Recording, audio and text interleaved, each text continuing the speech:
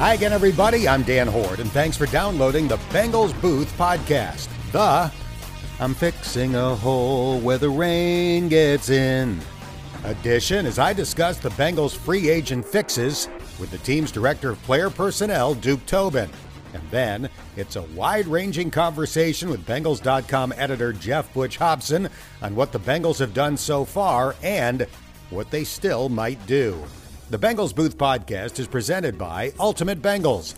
Download Ultimate Bengals ahead of the 2022 season. It's free to play, next level fantasy football with fantastic Bengals prizes. Get it now on the App Store and Google Play. And here's a quick reminder that you can have the latest edition of this podcast delivered right to your phone, tablet, or computer by subscribing wherever you get your podcasts. It's the greatest thing since Triscuits. By now, you've probably heard the story about Joe Burrow having some of the Bengals' free agent acquisitions over to his house after dinner last week and offering up some crackers and cupcakes. I'm going to go out on a limb and guess that the crackers were Triscuits.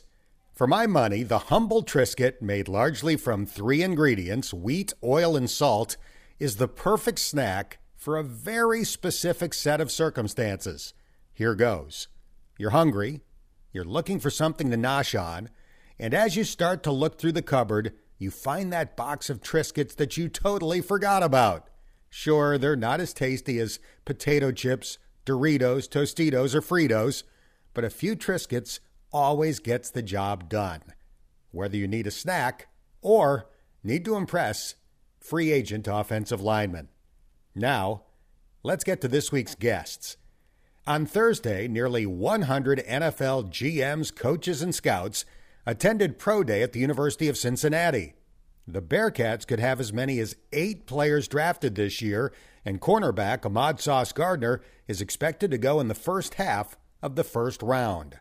The Bengals had several staff members on hand, including head coach Zac Taylor and director of player personnel Duke Tobin.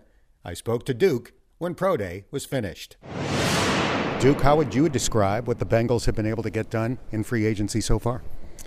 Well, we planned our work and we worked our plan, and you never know exactly how that's going to come together in free agency. There's a lot of moving pieces, but we were able to secure some guys that we were high on, that we felt fit needs for us and fit our culture, number one, and so we're happy, we're pleased with the way it's gone so far, and we've got our eyes on the draft. We still got some new guys that'll be coming in via the draft, so we're excited. It's hard to keep every team as is, but if you're staying the same, you're getting worse, and so you got to continually try to get better, and we think the guys that we're bringing in are going to help us do that. I'm paraphrasing Zac Taylor from a news conference that he did recently, the same day as La'el Collins, but he said going into free agency, he was kind of hoping you would be able to add 2 offensive line starters and was pleasantly surprised it turned out to be 3. Did you feel the same way? Well, we were looking at a lot of positions, and the opportunities came there, which was important to us because we wanted to make headway there, and we wanted to bring in some guys that were proven, guys that were leaders, guys that are consistent players for us. We think that'll benefit our quarterback play for sure, and yeah, it's you never know exactly how it's going to work out. You never know what the prices are going to be and who's going to have interest in you, and who's going to go elsewhere. And you just keep grinding. It's a long 10 days or so, but the first few days are very involved to get those deals in place. And our guys did a great job, getting us set up to do that. Frank Pollock has made the term glass eaters popular all of a sudden these days from using that expression at the Combine. How much did these guys fit Frank Pollock, his personality, and the style of play? Yeah, I think they did, obviously. If we're going to pay, like I said at the Combine, if you're going to pay somebody a lot of money, you want to make sure you know what you're getting. And with these 3 guys, we know what we're getting. And they're guys that have shown that number one, they're good teammates. Number two, they can produce on the field, and so we're happy that it came together. We're chatting with Duke Tobin. Let me get a thumbnail sketch on those offensive linemen, beginning with Ted Karras. He's 29, just turned 29. He's got 2 Super Bowl rings, penciled in to play center for the Bengals. He's obviously played center in both guard positions in his NFL career. You know, versatile, can do a lot of different things. We think he's a good leader of men. We believe that he can be a very quality center and mesh well with Joe. We believe he sees the game very well, which a center has to do, and we believe he's able to direct the traffic. And when you're in the middle of the offensive line, you got to be able to do that. And then his play speaks for itself. It's very consistent, down in and down out. We think he's strong. We think he's tough. We think he can make all the blocks that we're going to require him to make. Alex Kappa will be your right guard, 27 years old, a Super Bowl ring with the Bucs 2 years ago. Yeah, young, in the prime of his career, and still got room to get better. Love his temperament when he plays. Again, a guy that showed all the traits that we want in a starting guard, and the ability to make all the blocks, run the scheme that we're going to run, and then hold the pocket firm, which is very important for what we're doing. And again, we're excited to have him. I think he's still got some improvement left to do, and he's a pretty darn good player right now. La'el Collins turns 29 in July. It's pretty rare to get a premier offensive tackle in free agency who obviously is making a lot of money, but not break the bank money. Yeah, it came together. It was a great fit for him. It was a great fit for us. He the last couple of years, had some challenges, and we really feel like he's going to get back to playing football the way that he's used to playing it, and stay on the field. There was a lot of moving pieces getting that put together, but we think we got it put together in a way that's good for both the Cincinnati Bengals and La'el Collins, and so we're excited to have him. He's a premier right tackle, and he can shut down that side of the field, and look forward to seeing him do it. You've added a 28-year-old tight end in Hayden Hurst, former first-round draft pick by the Ravens. What are you getting in Hayden Hurst? We think in his new role, being the main receiving tight end here, he'll have a chance to really jump in production. And he's athletic, he's tough, he can perform all the things you want in the run game. But then we think he's going to be a pretty good matchup problem for us. He's got great hands, and he's about the right things. It was very tough losing CJ. And that's just the nature of our game right now. Sometimes you lose really important guys that you have a lot of love for, but we think we did a good job in going out and finding a guy that can fill that role for us. CJ got 3 years, $24 million from the Jets, and it seems like a lot of the tight ends on the free agent market did very well financially. Was that market a little bit more generous than you thought it would be? Maybe. I think some of the very top guys got franchised, and so that helped the guys that were still hitting free agency a little bit. And then you never know how free agency is going to go. It just takes one team to see the need and pay what they feel they need to pay to get them. And we tried to compete with CJ, and I think we did. But everybody makes decisions, and I wish him well. He's one of my favorite all-time guys. We're chatting with Duke Tobin at UC's Pro Day. Did the addition of 3 starting offensive linemen, quote-unquote, open up the draft and make it less likely that you would need to target an offensive lineman early?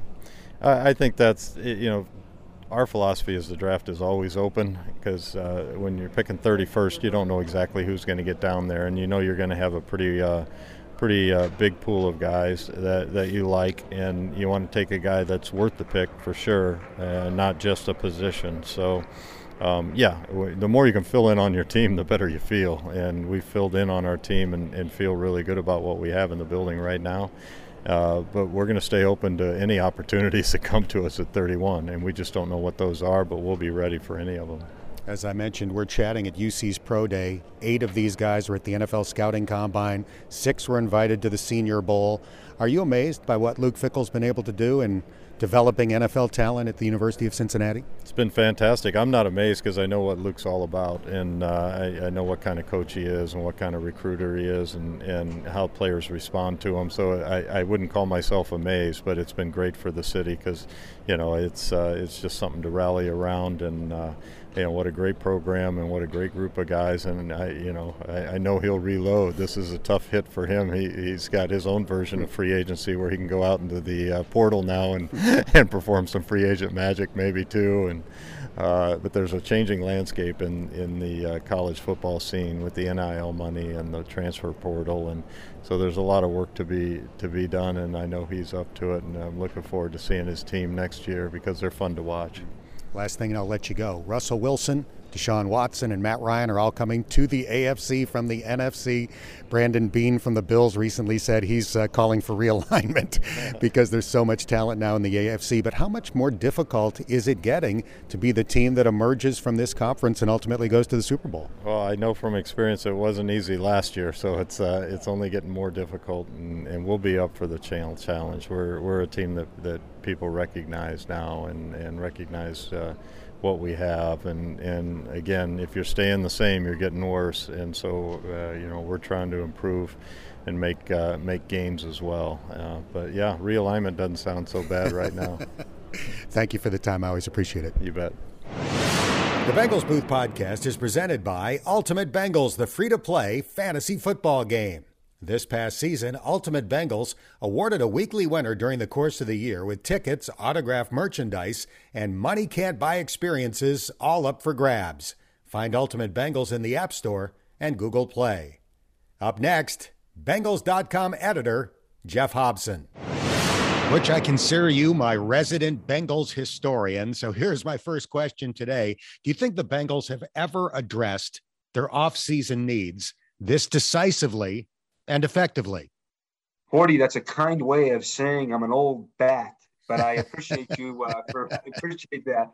But I do, you know what? I do think there have been historical comparisons. I go back to 2003 in Marvin's first season here, and he attacked locker room culture and defense and had to find some starters. So that's the class that gave you Kevin Heide, John Thornton, Torrey James, Reggie Kelly, within about 48 hours, 36 hours. That was a pretty good haul, And then they did some of that sporadically in the first couple of years of Marvin. And then in 2011, and it might have been spurred by the lockout because they couldn't do anything. As you remember, they couldn't do anything from about February until the camps opened in July. So they had to go fast. And that, of course, then they had to go quick, and they got Nate Clements, Thomas Howard, Manny Lawson, which was a pretty good, that was a pretty good run there to get that defense together. So there have been, I think, moments like this, but I think back to back and hitting their needs, because in 2003 they needed everything, and they got everything. But in this one, a very specific need, and they went out and they not only did they get it, I think they got the three guys. They probably, if you talk to them privately, those are the three guys they could envision being here, and they did it quickly. And they not only that, but they lost a tight end and then pivoted and got a guy who's, at least numbers wise, is a pretty good match for CJ Uzomah. So I would say there have been moments 03, 11, but if you put 21 on top of if you put 22 on top of 21 on top of 20, no 3-year stretch has there ever been. You got 2021. You had about you pulled 4 or 5 Super Bowl starters, and so you look at the opening day lineup for 2022, and probably about half are going to be free agents. They've been one of the biggest spenders in the NFL in free agency over the last 3 years. At what point is the national media going to stop calling Cincinnati cheap? Yeah, you know what, Horty, if they haven't done it now, I don't know if they're going to, because they went to the Super Bowl, and they went to the Super Bowl probably because of if you want to say the number one reason they went to the Super Bowl, well, besides Burrow, obviously, but their defense. And their defense was constructed in 2020 and 2021, and combined, they committed about $250 million of total money, and they went to the Super Bowl. And if they're going to still call them cheap, then I don't know how you get, I guess the only way you can do it is you win the Super Bowl and you got a parade, and Burrow tries to throw the trophy to Hayden Hurst. I guess. I mean, is that? I guess that's the only way it's going to stop. Hopefully he'll not be from one boat to the other like Tom Oh, Brady. The other amusing thing to me is, not only do they still get called cheap by some, but they get criticized for signing guys to smart contracts. Now that makes no sense whatsoever when you can convince a really good player, top 15 at his position, as all three of those offensive linemen are graded by Pro Football Focus, to sign what can probably considered a team-friendly deal. That to me says your front office is smart and doing a great job, not that you're somehow cheap. no, right. I mean, it also tells you got a pretty good club because people are willing to do that. And the other thing, Horty, I get a laugh about is they talk about their out of date uh, approach to guaranteed money. It's out of date because they don't guarantee beyond the first year. And is it out of date or is it smart? Particularly when you have I think they've found other ways to do it, by the way, roster bonuses and such, but they have found ways to get, to do that without getting in trouble with guaranteed money. And, I can't stress enough the specter of the Joe, I shouldn't call it a specter. It'll be a happy moment to get Joe Burrow. Joe Burrow will become probably the richest football player who ever played. He'll probably have that title for about 8 minutes, but it's going to happen. And you gotta buckle down, and that might be when they stop saying that they're cheap, 40, because I would imagine at some point they'll probably have to get past that guaranteed money thing with Burrow. But I'm amazed at at calling it out of date. Is it out of date or is it effective? To me, it's effective because it's what you said.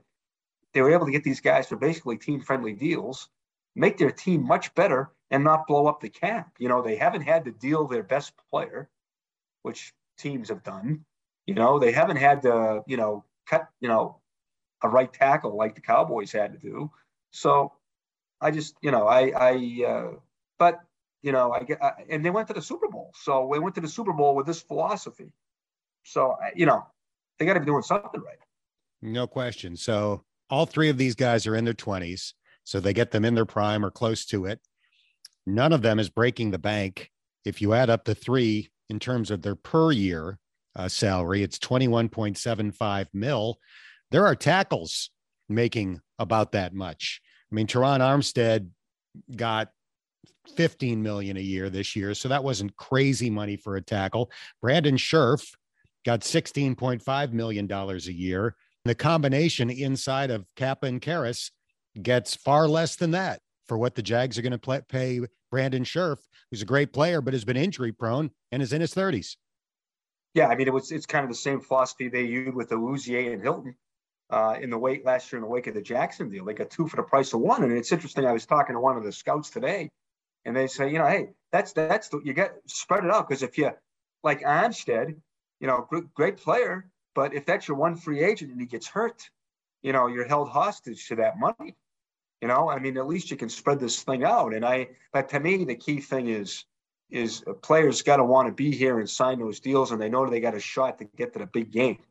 So I think, when you sign a check, it's Katie Blackburn signing the check, but maybe in the notations, it's thank you, Joe Burrow, in the notations. In those little notes. So that's the big thing is because if you were trying, and they've been here, and they've been in the point where they've had to kind of blow out big deals because they had to lure guys to get here, and so that roster, having a good roster, boy, does that helps you convince guys.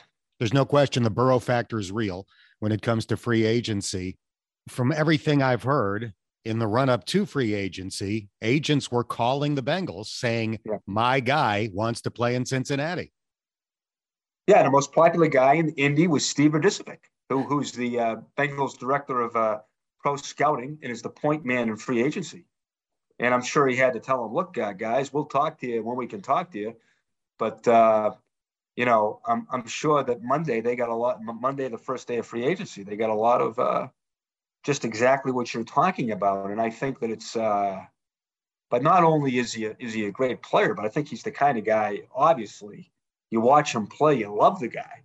You love the way the guy plays. I mean, who was the guy? Who was the guy? I was talking to one of the coaches, the new coach, the new linebackers coach. His name escapes me James here for a Betcher. second. Yep, he's got a 10-year-old kid, and he says, "Well, buddy, we got a choice. You know, we're going to either come back to Frisco or we're going to go to Cincinnati." And the kid said, "Boy, Joe Burrow, that's great. Let's go." You know, and he said, "It looks like we're going to go to Cincinnati." And the kid said, "Great, Joe Burrow. Let's go." So everybody knows Burrow. You know, it's great to have a player like that. So which of these free agent acquisitions is your favorite? Probably just because he came from New England, right? Ted Karras. But I do like Karras in the sense that he's been so well coached, and I'm sure has touched on this. And I had the opportunity to talk to Coach Scarnecchia, Dante Scarnecchia, Karras's line coach with the Patriots, who's probably the Jim McNally of his day, the ultimate offensive line guru. And if you look at for years we've been looking at the Patriots lines, and they've always kind of haven't dumped a lot of money in there. They always seem to trade guys when they get about ready to do a big deal, and because they know that Coach Scarnecchia could really, the whole thing is about a unit. It's not the guy, and so, Karras is well coached because he comes out of that New England program. He's just got a great story. I mean, the guy, I think he's related to seven of his family members played in the Big Ten. And of course, he's a third generation player. And he's, the grandnephew of Alex Karras, one of the great characters in NFL and TV history. He's got a great story himself. So comes from a great family pedigree, well coached in the game, and got the perfect center. He's a smart guy. He's all in. He's all lineman. He's all offensive lineman. Right down the road in Indianapolis. He said he grew up an hour and 45 away from Paul Brown. So I think it's just it's a great get for those guys. I mean, all of them are great. I mean, all of them were great gets, but Karras is an interesting guy. Very charismatic guy, great sense of humor, and that versatility is huge. Obviously, you're going to have injuries at some point on the offensive line. If he has to kick over to guard, he can do it. Right now, penciled in to play center. Be interesting to see if Tyler Linderbaum were there at 31. I don't know if the Bengals have him graded as highly as some of these draft gurus, but if they do and he's there, Karras's ability to potentially play guard would be interesting. That's draft discussion is still to come. I would say for me, I just can't believe how fortunate they were to land La'el Collins. Yeah. He's not even 29 years old yet. When healthy, he's proven to be one of the best right tackles in the NFL. He's going to be the 10th highest paid right tackle in the league. If the reports of his contract are accurate, 3 years, $21 million. There are 5 tackles in the NFL making more than $17 million a year. And the Bengals get a great one in his prime for $7 million a year. That is tremendous value for a player of his skill level and track record. Oh, I mean, it's, and I think you're right. I mean, he's a favorite too, just because of, he comes out of the Frank Pollock school. So not only do they get a guy that just as you so well said, Horty, a top player at a bargain rate, but at a guy who knows he can walk in, he knows the scheme blindfolded. He can walk in and he can play right tackle and in this scheme, and he's got a great rapport. I mean, to me, what they did with those 3 guys, they not only, talent-wise, but look how they changed the culture of the room. You got Karras has been to 2 Super Bowl. Karras has 2 rings. Kappa has 1 ring. And Collins was a part of one of the top offensive lines in the game, and is worked with the offensive line coach, who's an own story in himself with his mindset. And so the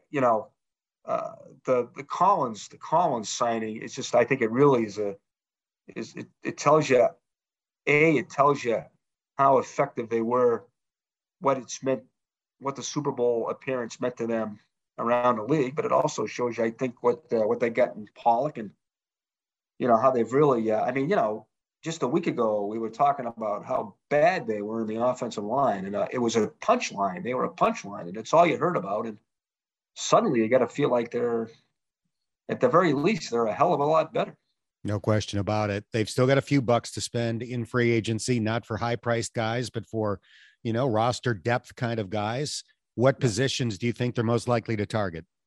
Well, they clearly got a shore up cornerback. There are going to be some good linemen there, but at 31, if they can grab a good corner, I think that's got to be the position of priority, because all they've got are the 3 starters, so they need depth there. And I think also they're probably looking at still looking for a backup tackle, probably looking for a rotation defensive tackle, probably also looking for a rotational edge player. But I do think they're looking at defense. They've also got to pick up some kind of a wide receiver or two, because they really don't have any depth. They really don't have any depth there.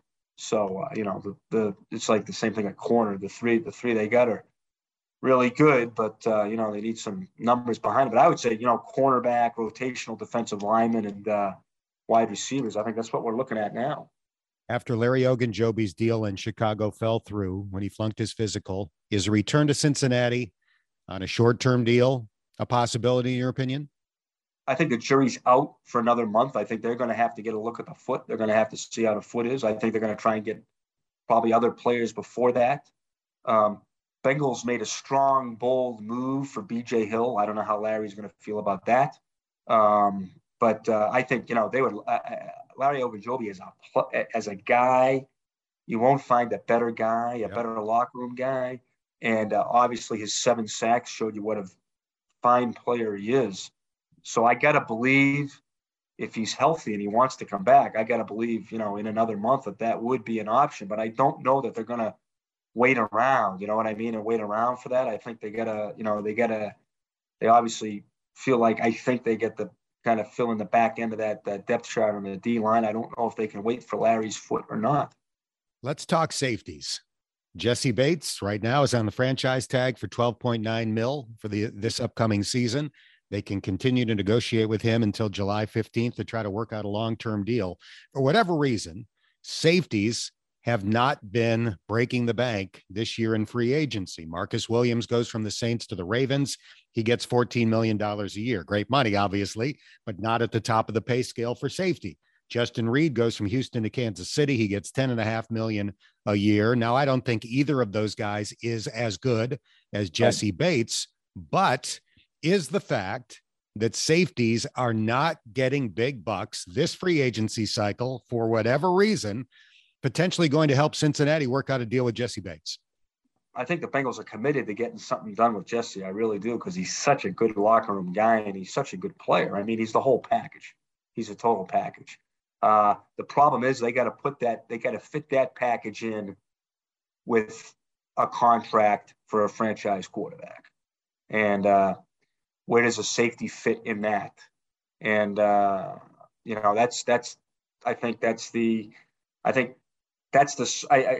call it the specter of Burrow's contract, because I think it was also, you could see the shadow of it in this free agency run. They went for the middle, they basically went for the, there was not a Trey Hendrickson deal for them. They were not going to make a Trey Hendrickson deal or a DJ Reader deal. They really can't with Burrow looming. Where Jesse fits into that, I'm not sure. I know they want to get something done with him, to lock him up, because he's a guy they want. But I just don't know if Jesse's looking at those other deals, I mean, I don't, like you said it, those two guys are not Jesse Bates.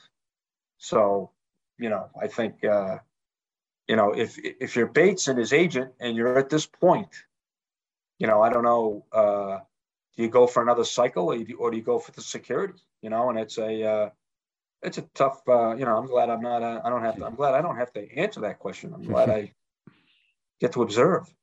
The Burrow contract is going to be very interesting.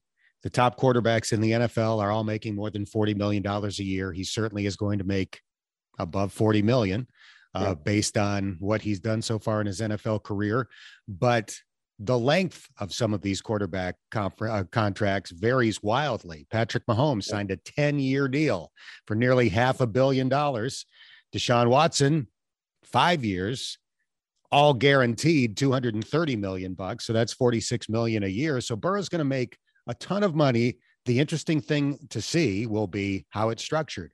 Can they spread it out like Kansas City did to lessen the yearly cap impact? Do they want to reach a deal that long with a quarterback, with anybody? You'd like to think that Joe's going to want to have good players around him so that, he'll want to get paid what he deserves. But I don't know, maybe I'm giving him too much credit. I don't know, but I'd like to think that he will look at this as, all right, how can I get above $40 million like the top quarterbacks get, but also structure it in such a way that I can keep contending for Super Bowl titles? I don't think there's any doubt he'll say that. I have no doubt in my mind. The Brown family's been here before, and they've done it. They made Boomer Esiason, if I'm not mistaken. They made him the highest paid quarterback in the league at one point. They made Carson Palmer the highest paid quarterback in the league. Carson's was an interesting structure there. I think it went, when he signed it at the end of 2005, it went to 2014. Now, of course, he didn't see it all the way. He had to trade the man, and they traded him. But I think plus it's a different game now. It's a different league now than it was back then. But Bengals have been in this thing before, and I think Burrow. I think they know each other pretty well. Burrow and the Bengals. I think they seem to be on the same mind frame, and I think we've watched Brady down through the years. I think Brady down through the years always took a team-friendly deal, and it's going to be interesting to see. I think but anybody who has, I don't know Burrow all that well. I've talked to him a little bit. I've talked to a lot of people that do know him, but I talked to Burrow enough to know that he wants to win. Oh yeah. So at whatever that has to happen, whatever that means financially, I don't know, because I'm not an economist, which you have to be nowadays, but to figure this thing out, or Paul Dehner, whichever comes first. Mm-hmm. But Dehner said this a long time ago. He thought that Burrow would be the first $50 million year quarterback. He may be right, but as you said, how do we structure it? And but I think there's been a pretty good roadmap for guys like Brady and the Brown family, which is they've negotiated a lot of these deals. So I would think it's going to fit the team and the market and the man. Of course, in Brady's case, his supermodel Brazilian wife was making more money than he was. So that may have helped him settle for a few dollars less over the years.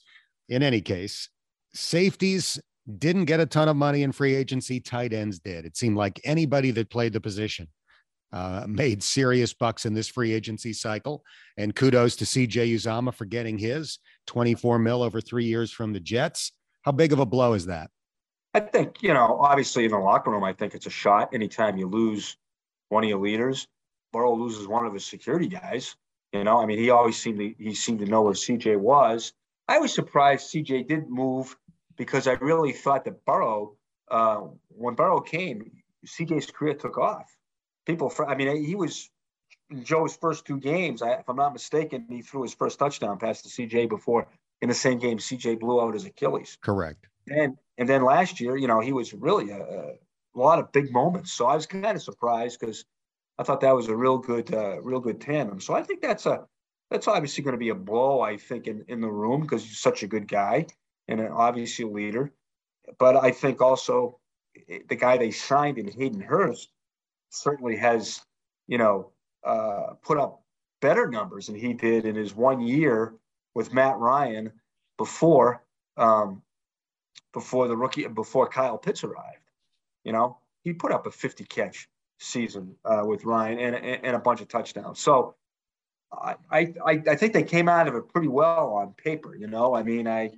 I think, obviously losing a guy with CJ's big personality, I think that, you lose something there. But I also think Zach's done a good job where he's made sure that locker room, there's enough big personalities in there that it could make up for, that no, it doesn't rely on one guy. Of course, the guy is Burrow. You still got him. He's the magnet, but you've lost CJ, but you've also picked up 3 really good locker room guys in Kappa, Karras, and Collins. And, you still get Von Bell in the middle of the defense, who's, you get leaders all up and down the thing. That's why they went to the Super Bowl. So tough to lose CJ, great guy. I tell you, I always felt so uncomfortable talking to CJ because he's clearly the coolest man on the planet. And I had no shot whenever I talked to him. I just felt like I was some old guy, that he was, hi, nice to see you. But I don't, I think he was as nervous around me as I was around him. I think he was so cool and I was not. Yeah. He's actually the second coolest person to Burrow, because in Burrow's case, it's so effortless. I mean, nobody has ever been cooler without trying to be cool than Joe Burrow. It's uncanny. Burrow's so cool. He doesn't mind talking to me. He makes me feel cool. Burrow's so cool. That's hard to do. That is hard to do. That might be his greatest accomplishment. Correct. So far. Going to the AFC Championship game his second season. So what impact do you think free agency has had on the Bengals draft board? I just think it opens it up. 40. You might get drafted at 31. I mean, it just opens up the whole thing. They could even, probably not the. I don't know. I could see him drafting him. I mean, if a wide receiver was sitting at 31, he was clearly the best player. They'd take him. But I also think if they get that way at 31, they'd probably trade back. But the fact that they were able to get those 3 offensive linemen, I just think it opens up the board for them. I also think that's a good shot to get a good cornerback. You can get a really good cornerback at 31. That's what the first thing I thought about when Karras and Kappa came. I'm thinking that's good. Now they can re-sign Eli, and then they can go get a guy that maybe can learn under a really good player that can learn under Eli and Awuzie. Right. So that's kind of what I'm.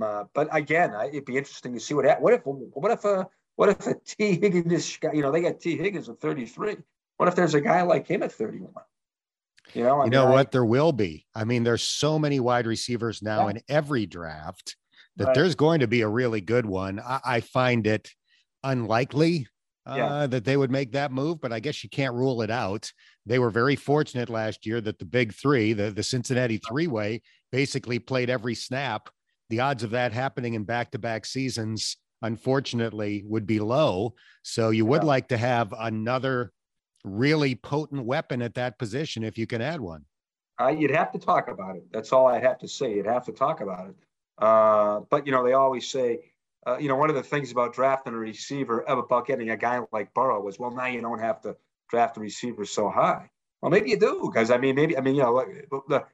T. Higgins was in the second round. Jamar was in the first round. Did Tom Brady ever have back-to-back drafts like that for receivers? Probably not. Worked out very well, though, so who knows? But I also think they're in a prime spot to trade back because you just mentioned it, receiver, and that's usually where there's kind of a run on receivers, typically, historically, right there. Or it could be, if see how these quarterbacks vet. But maybe that's I think they're hoping that that's where the quarterback run comes. And then, somebody's always, if they're trading to get to a quarterback, they're desperate anyway. So that would be interesting to see what kind of capital they could get there. That is the one thing about having the 31st pick. There are teams that are going to be thinking, okay, this quarterback is still on the board. If we get him, we'll control his rights for an extra year as a first-round draft pick because of the 5th-year option that we won't have if we take the same guy in the second round. So that makes that a very appealing position to be in terms of trading back. On the other hand, the Bengals, there will be somebody on their board that's, 12th, that's still there at 31 for whatever reason, because all these boards are different. And then they do the same math where they think, well, if we draft the guy, we get a 5th year as well. So there's some appeal in trading back, obviously, and getting extra picks, but there's also something to be said for controlling that guy for one more year. Yeah. That's why I think the quarterbacks go earlier. The run probably going to be too late. It's probably going to be too late now. 10 years ago, good spot for a quarterback run there, you know. But I think, or before the 5th-year option came in, but now it's probably going to be at 17, 18, 19. You know, I mean, and I don't know, the kid from Pitt, they're raving about the kid, but this happens doesn't it happen every draft? Whatever quarterback, there's always a quarterback that has a, you know, good combine, good pro day, and all of a sudden he goes from being just the guy you're talking about to, well, he's going to be one of the, you know, I guess they're talking about this kid in the top 10 now. So does that ignite a run? You know, does that ignite the run earlier than you know? And that's just the way it is with quarterbacks now. They're so coveted, and especially the Bengals are the best example of what a quarterback can do for you. So it's probably the run is going to happen before 31, but there will be a good wide receiver there. You know, I think T. Higgins might have been their 17th player on the board or whatever. You know, which was why they went for him and not Logan Wilson. I mentioned earlier Deshaun Watson's deal in Cleveland. It's all guaranteed. Nobody's ever given a player a guaranteed deal like that in the NFL. This is like a baseball contract instead of a football contract. Yeah. Have there been any developments in free agency? Maybe that's one of them that you look at and think, this could pose problems for the Bengals down the road because of the precedent that it's setting. Yeah, we'll see how the Watson thing plays out. If that thing blows up, that's going to be a damning thing for guaranteed money.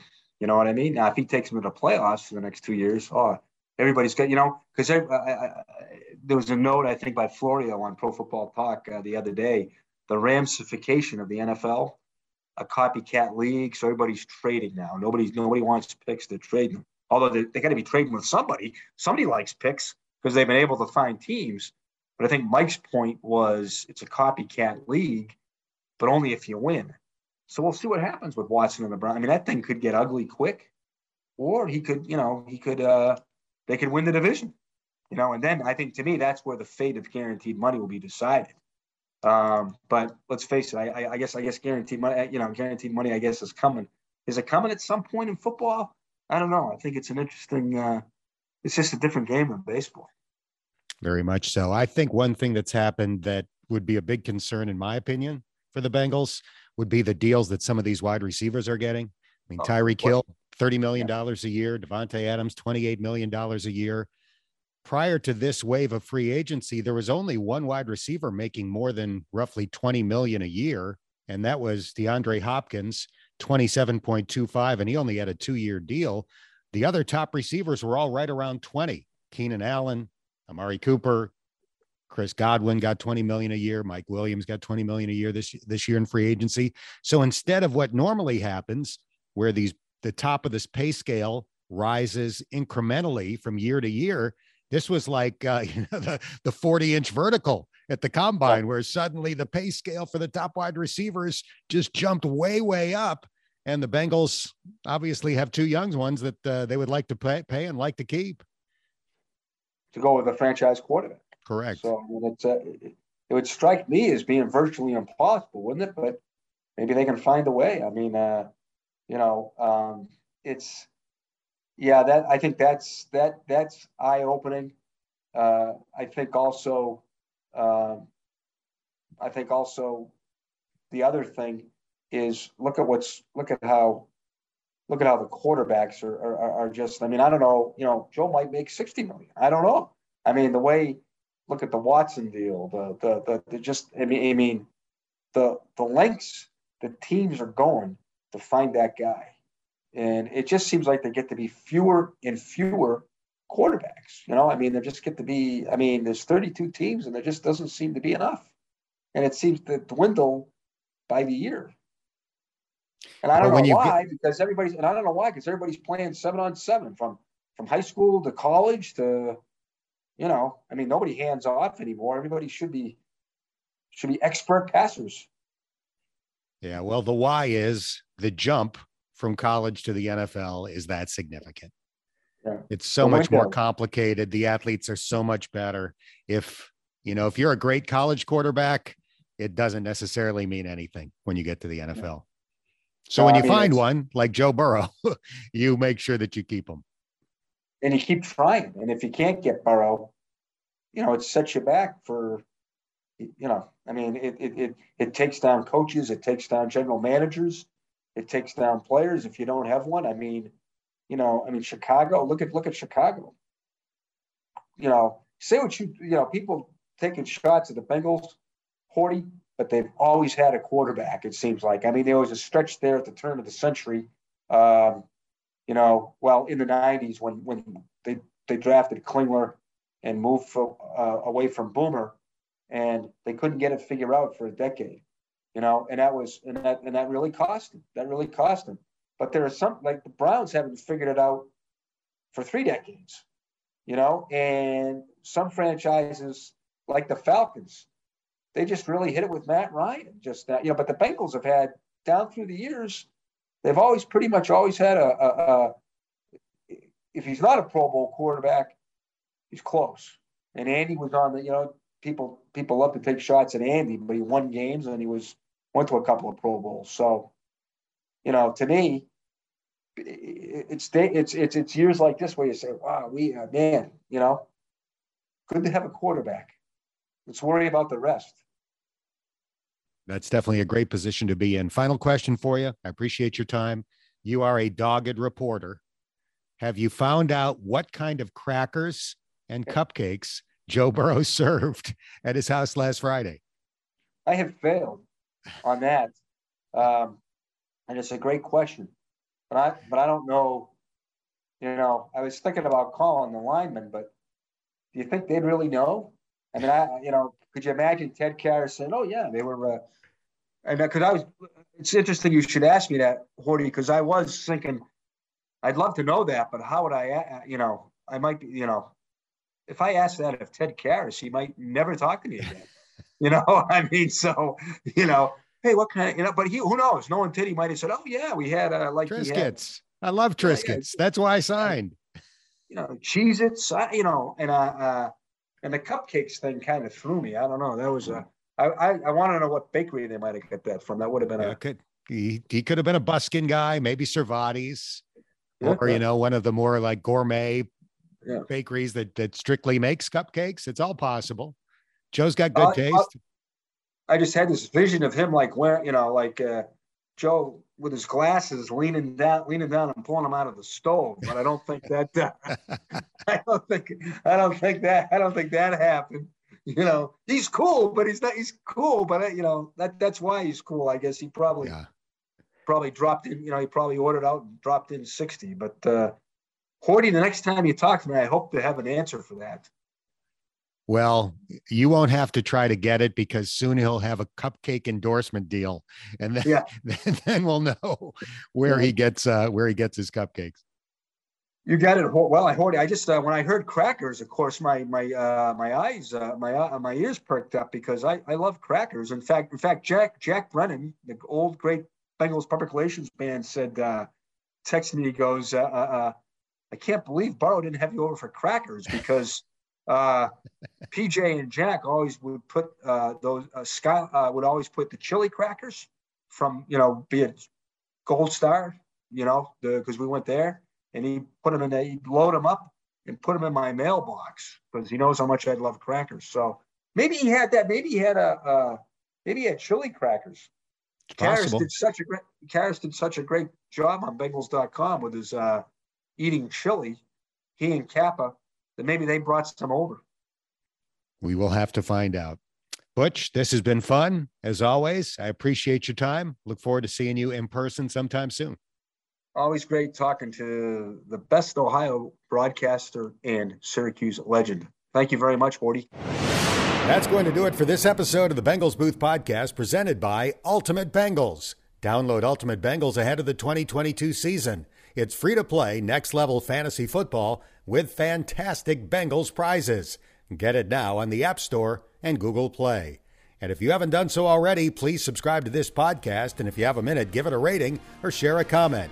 That helps more Bengals fans find us. I'm Dan Horde, and thanks for listening to the Bengals Booth Podcast.